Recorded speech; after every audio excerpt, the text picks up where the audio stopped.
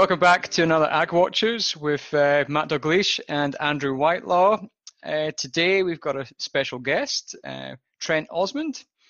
We got Trent on because Aussie dollar is rallying a little bit, and we thought, well, neither of us, Matt and Andrew, know anything about FX, especially Matt. Matt knows absolutely nothing about FX, so there's no point asking him. So we thought we'd get somebody who actually knows what they're talking about on. Trent?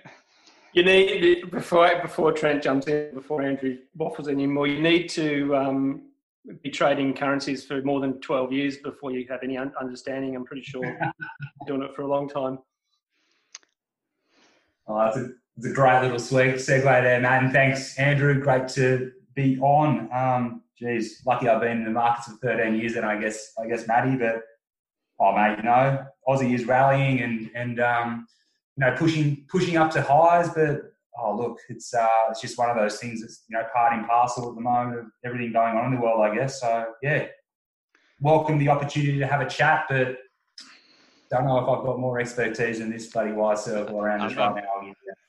Trent, I'm pretty sure you're seasoned in the FX market, so we'll be good for that. But we thought the format of today, Matt and I would just talk a little bit about the ag markets, and then we'll probably jump in a bit of FX towards the end, and probably a bit about what's happening on FX just now, why it's getting to where it is, and also very quick about why it is important, what difference a rise in Aussie dollar or fall in Aussie dollar means on our commodities. So, Matt, you had something to say? What have you been looking at? Oh, yeah. Look, I'll just be very quick on lamb, sheep and cattle markets. Obviously, in Victoria, there's still a little bit of ongoing concern around the abattoir situation. We have seen JBS come back online. There was a quick little blip with a bit of a union problem there, but I think they're back on track again.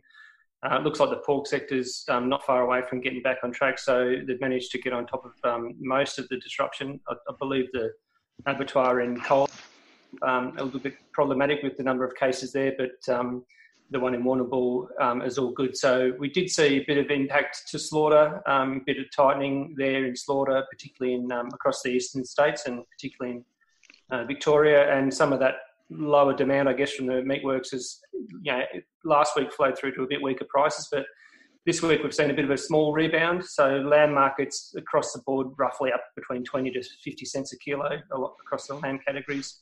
Mutton's pretty flat. In cattle markets, Ecky's pretty flat for the week, and some of your other categories are about a 5 to a 15 cent increase on live weight prices. So a small rebound, but look, other than that, and just keeping an eye on what's happening with these abattoirs and spread of COVID, it's been a bit of a quieter week.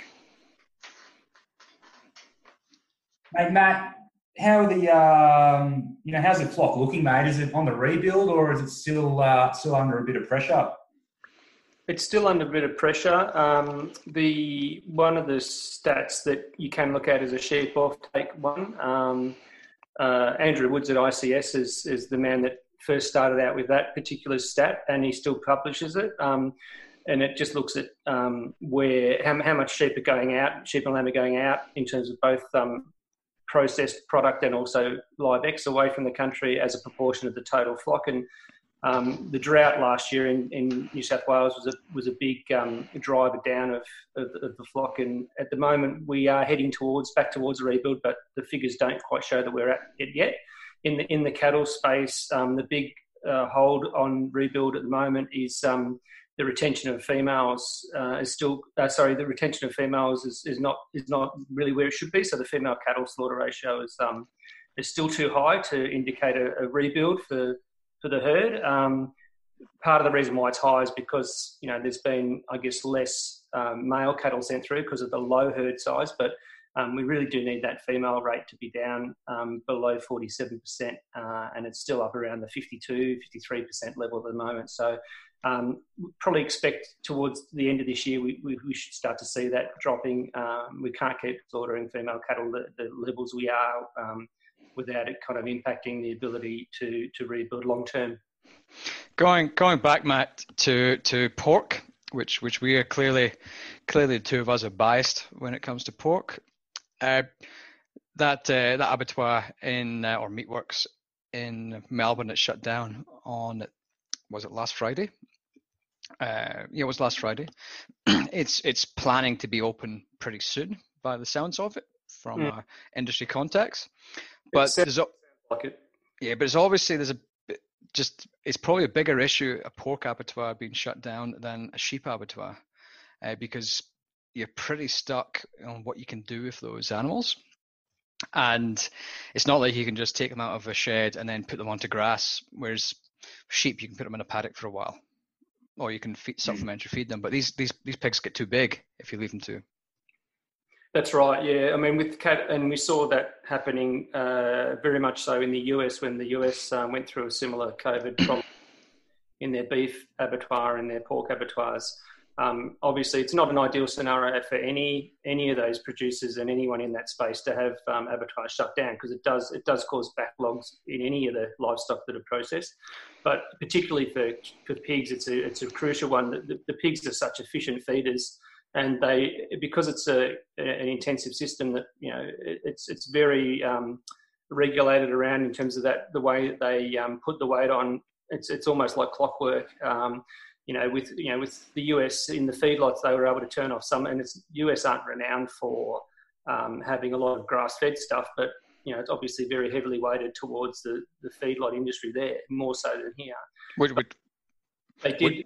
They did turn off some cattle into the pastures just to slow down some of that weight gain where they could in the US. However, with the pig scenario, you can't, as you said, Andrew, you can't turn them off to something else. They've got to be fed, and they're going to put weight on because they're such efficient animals in that space. So they had to actually cull a lot of pigs in the US, because they just had such a massive backlog, which was a real disaster for the farmers there. Yeah, and I think that was the biggest concern as well when we saw that abattoir was closing down on a personal level for us. If we wouldn't, that's the last thing we'd want to be doing is culling animals. But we're not at the same stage as we were in the US, at least not yet. Because I think, Trent, the last time we spoke on a podcast together was when at that point Victoria had record levels of COVID cases, and I think it was about 50. Yeah. Bloody hell, mate. What is this? This recurring theme? What are we printing today? Like 750? It's I don't know what it is, mate. Maybe we shouldn't be doing these podcasts or something. Yeah, no, it's interesting, there, Matt, and talking on the pork side of things. The LinkedIn post you shared the other day around the USDA data on beef and veal, being up by 25% comparatively speaking in the States. Would you say that that's got to do with putting the cattle back in the paddock and turning off, I guess, the pigs, or is that trade war kind of stuff that we're seeing abattoirs being shut down? What do you kind of put that down to? I need to check with what one you're referring to there. There was one I put out on the prices that during that whole Meatworks episode, what happened to beef cutout prices and what happened to livestock prices. I'm not sure if that's the one, or is there another one that was, I put out a few things and I can't recall exactly which one You're already posting, mate. Very active. If it's the one regarding that whole episode with the shutdowns, it was a post just showing. So April was the big month where they had the shutdowns in the US, and we had a curious scenario there, because normally you'd expect the price of beef at the wholesale level, the cutout price, which flows through to the retail sector, that actually went up significantly over the month of April. It went up about 100%. So basically meaning the price of beef was getting more expensive. Because there was this lack of ability for the abattoirs to process, so shortage of stock flowing through all the way to the retail end. And at that stage too, there was a little bit of panic buying in the US of products, so that meant that there was that kind of exacerbated the shortage. But at the same time, you had the abattoir buyers not buying the livestock, and there was a backlog of livestock coming into the abattoir or waiting to come in. So that meant at the sale yard, the prices dropped over the month of April, and they went down about 20%. So it was less of a trade factor, that one, more of a supply side disruption. So yeah, how about we I'll be ultra brief on grains because I know Trent's itching to talk about FX. And so we're in that period of the year. We said it last week. I've always said to people, if you're a consumer of grain, you don't really want to be buying this time of year. When you're a grower of grain, this is a good time to sell. There's always these mid-year spikes.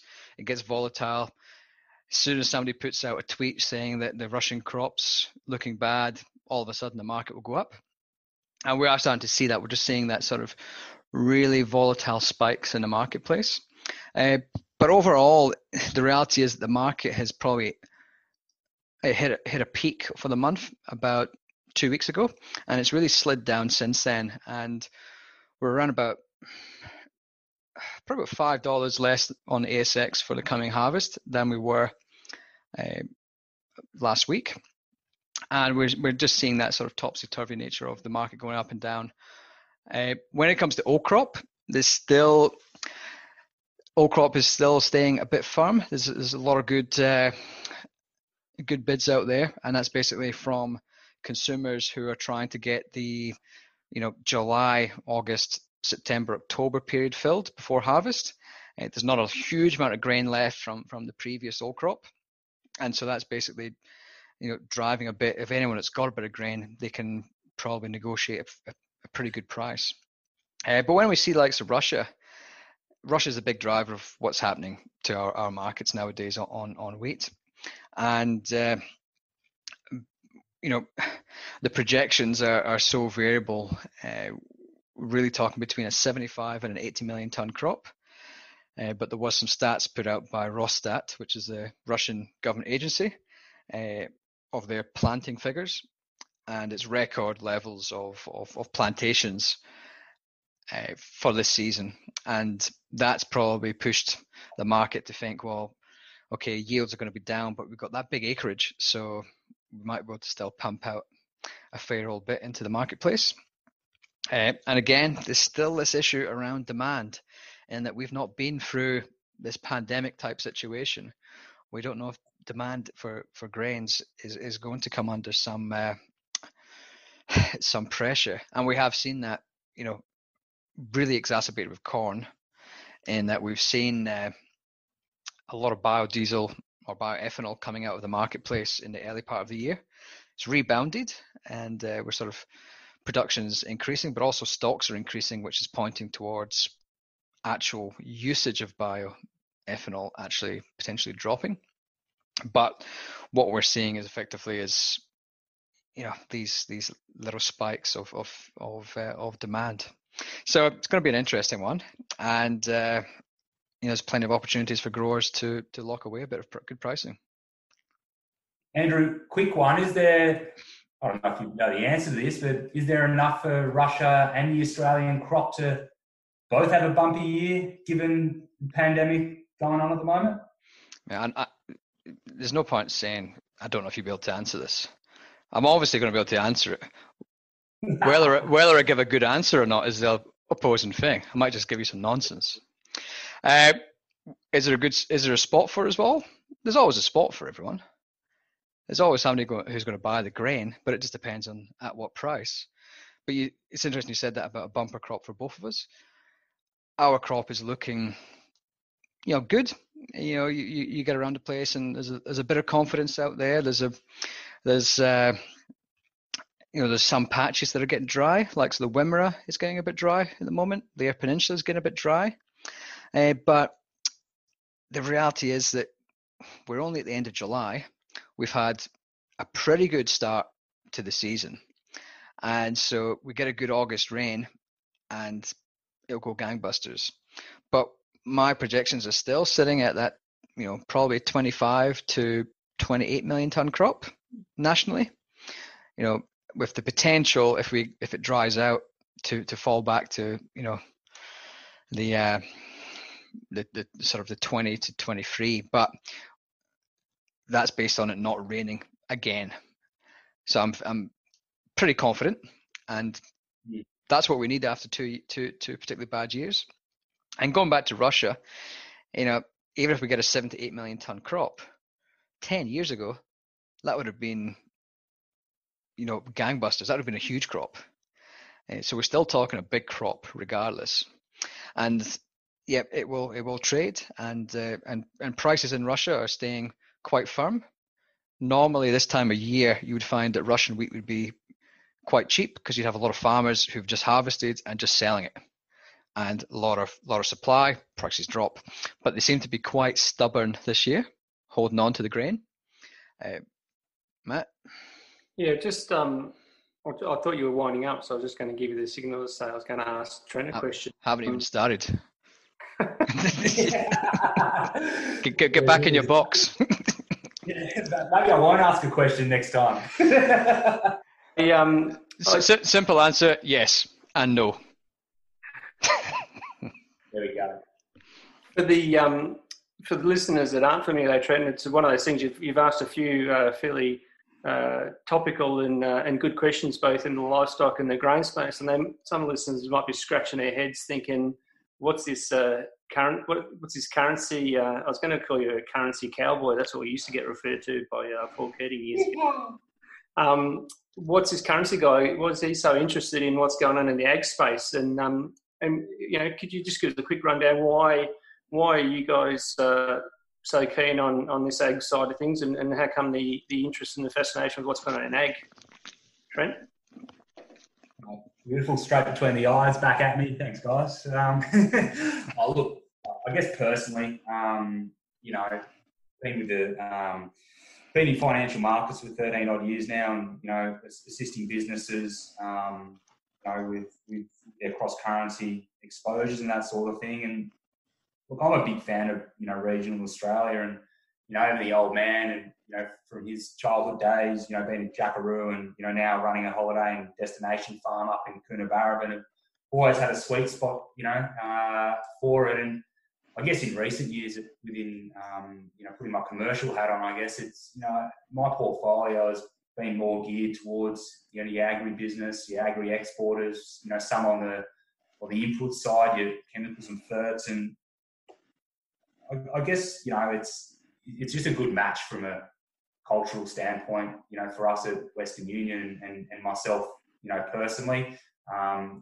Great bunch of people that we deal with, and I like to think we are too. So, look, I've got an interest in it. I think I have great aspirations for what the industry can do in the years to come with National Farmers Federations initiatives and whatever else. And why not get behind it now and support, which is what we can do, and help the industry grow, and help kind of put a couple of bob back in everyone's pocket. Have you really been in FX for 13 years, or are you just saying that because I said at the start you had to be in it for 12 years before you knew anything about it? He's been in it for 12.5 years. But you look, he must have started when he was 7, because he looks like he's about 20. I don't know if he just aged really well or not, but because the thing is, I thought that the FX guys aged more. And that's only because I only know you from FX, Matt. And you're only 22, and you look about 50. Well, how was that? No, look, it's 13 years this time next month, 26th of August. I remember it. It was around when my birthday was, and it was like my 19th birthday when they bloody signed me up. So you're not too far off, mate. And joined the dots 32 this year, so happy days. The only reason I picked 12 as a figure is because that's when I finished, and I thought, I must have finished just when I was starting to learn stuff. So maybe I didn't realise you'd been in there that long, Trent. That your youthful appearance belies the intellect and the knowledge of FX that far exceeds what you look like when you look at your piece. See, this is Matt buttering Trent up before we start firing into questions to him. That's true. Yes. I'll put that down to Dan Andrews letting us continue fishing in times of lockdown, mate. It keeps you youthful. And like Andrew was talking a bit about the volatility that can be present at this time of year, certainly for grains. We've seen a little bit of kind of smaller levels of volatility in livestock space just because of some of this COVID disruption. But certainly from a livestock perspective in Australia, prices are still pretty good.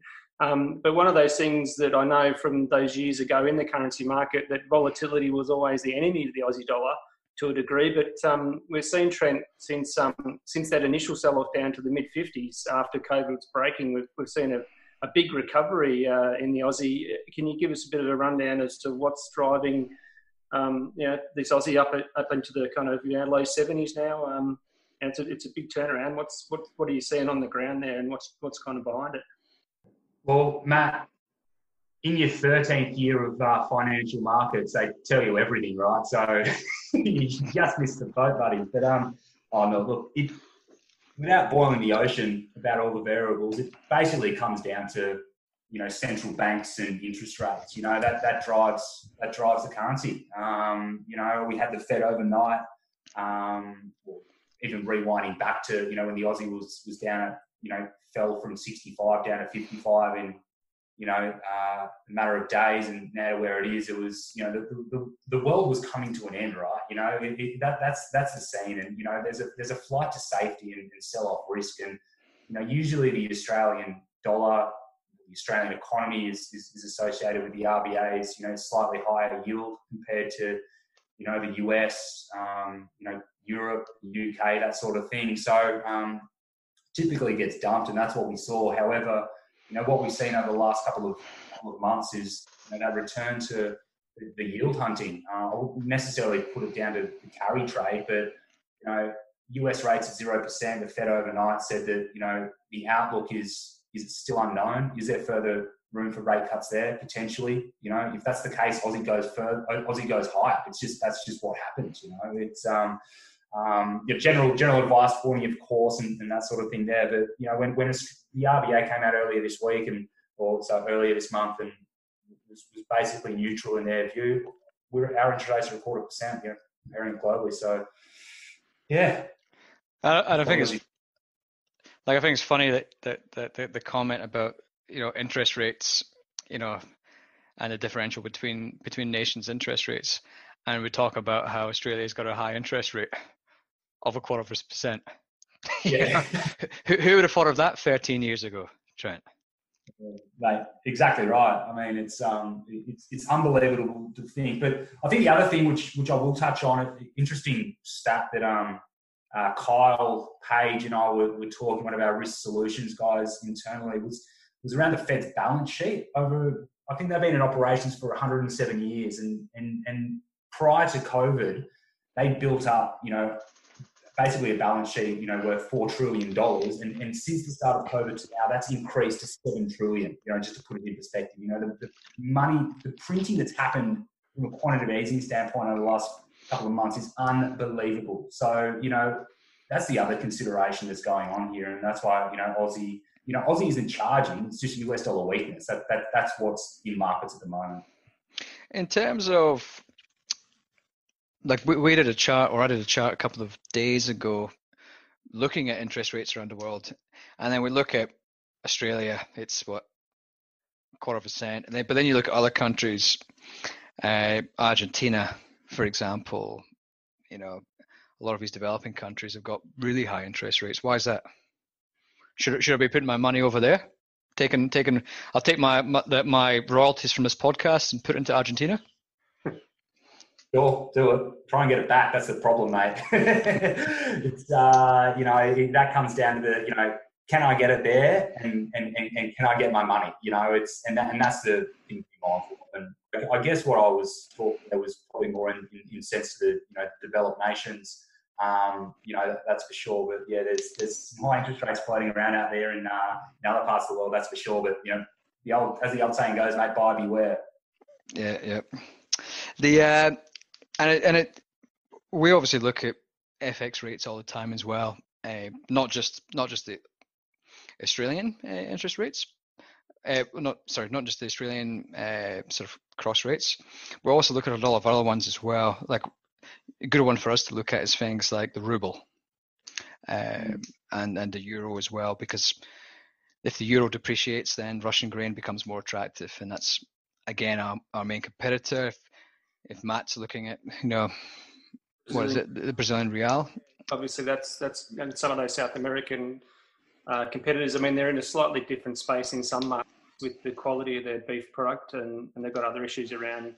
Australia's got a far better reputation for quality and also for governance and traceability and stuff. But when you're talking about products that are significantly cheaper from a pricing point, just because of the currency valuation, then that can make them quite competitive.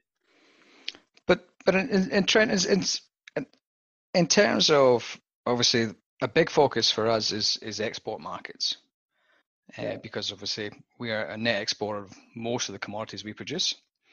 But then you look at things like inputs. Like a high Aussie dollar is it's not bad for everyone. If you're importing fuel or fertilizer, that's also, a stronger Aussie dollar is going to help on that as well. And you guys have much exposure to the input side of things, or most of your customers focused on exports?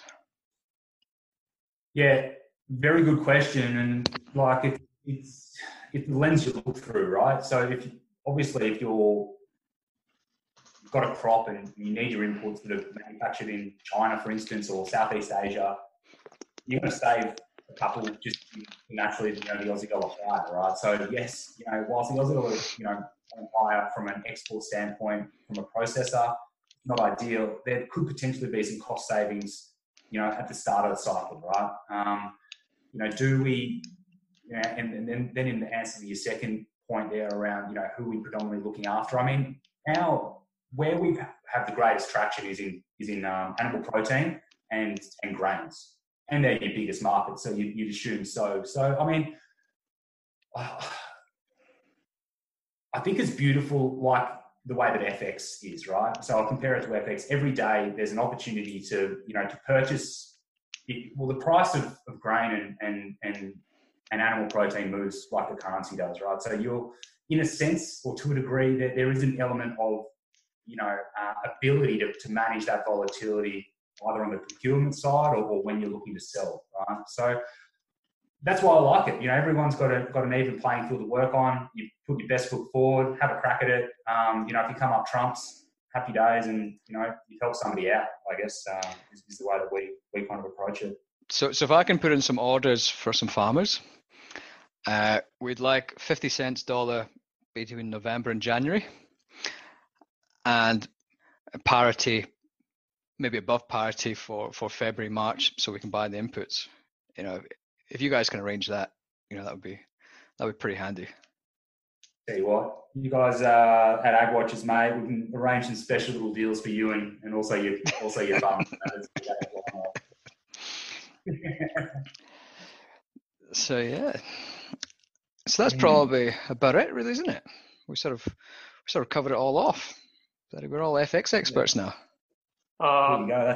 We could always end with before we hit the music, Andrew. We could always end with a curly one for Trent and ask him where's it going in the next 6 months. The Aussie dollar.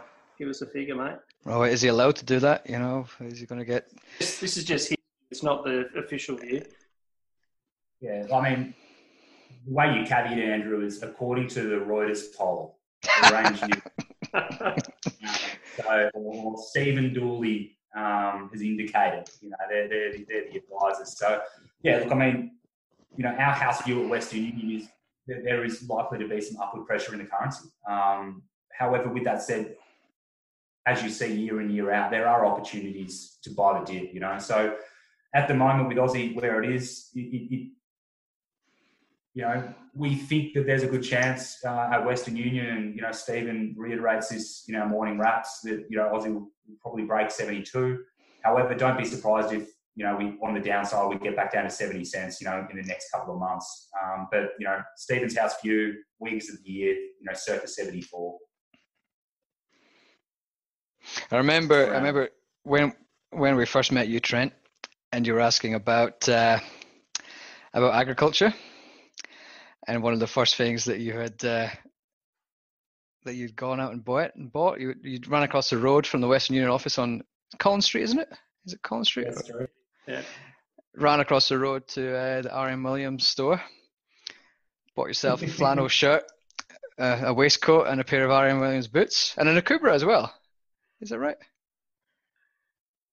Yeah, I mean, not that you were following stereotyps or anything, but oh mate, just doing my bit for the economy. You've got to put it back into the industry. But no, look, the Flanos. I've been running Flanos since I was a bloody kid, mate. But the RMs, you're right, they're out of my price bracket normally. But if you work in the ag industry, you can expense it. So I thought I'd get some creative accounting going on there. Yeah. Safety boots. Poorly paid currency trader complaining about the price of Williams. Seriously. Very, very quality product, actually. I'll give them a cheeky plug here. Definitely get in there. I think, coming into the change of season here, we've got the old stock, new stock. So get on down to RMs and, help out the retail trade. But no, I will, before I do leave, I did lose my Kruger the other day. I don't know where it was. Obviously, I don't know. I lost it. But I was having a look around for it the other day. I was heading out in the beautiful sun of Melbourne this time of winter, and it's gone, mate. So, Christmas is only a couple of months away, and if you guys feel like dipping into your pocket to say thanks for some great content on this podcast, you know where I live. Yeah, we'll look into that. So I've got my calculator out just now, and I'm just working out this podcast's finances. Minus 2. I pay you, We're right? about a couple $100 away from being positive, and we're sort of, unfortunately, it's going the opposite way. So it might be a bit of time, maybe 2030. 2030. We'll pencil that in, mate. But we have found out we can potentially get you a discount on them. So whoa. Now we're talking. We'll talk about that one offline. So Trent, we're gonna have to start the music now. So we'll get the washboard out. We'll get the banjo. Tuned it up. It's all tuned up. Ready to go. Tuned up. And thanks for coming along. Thanks for giving us a bit of an insight into FX.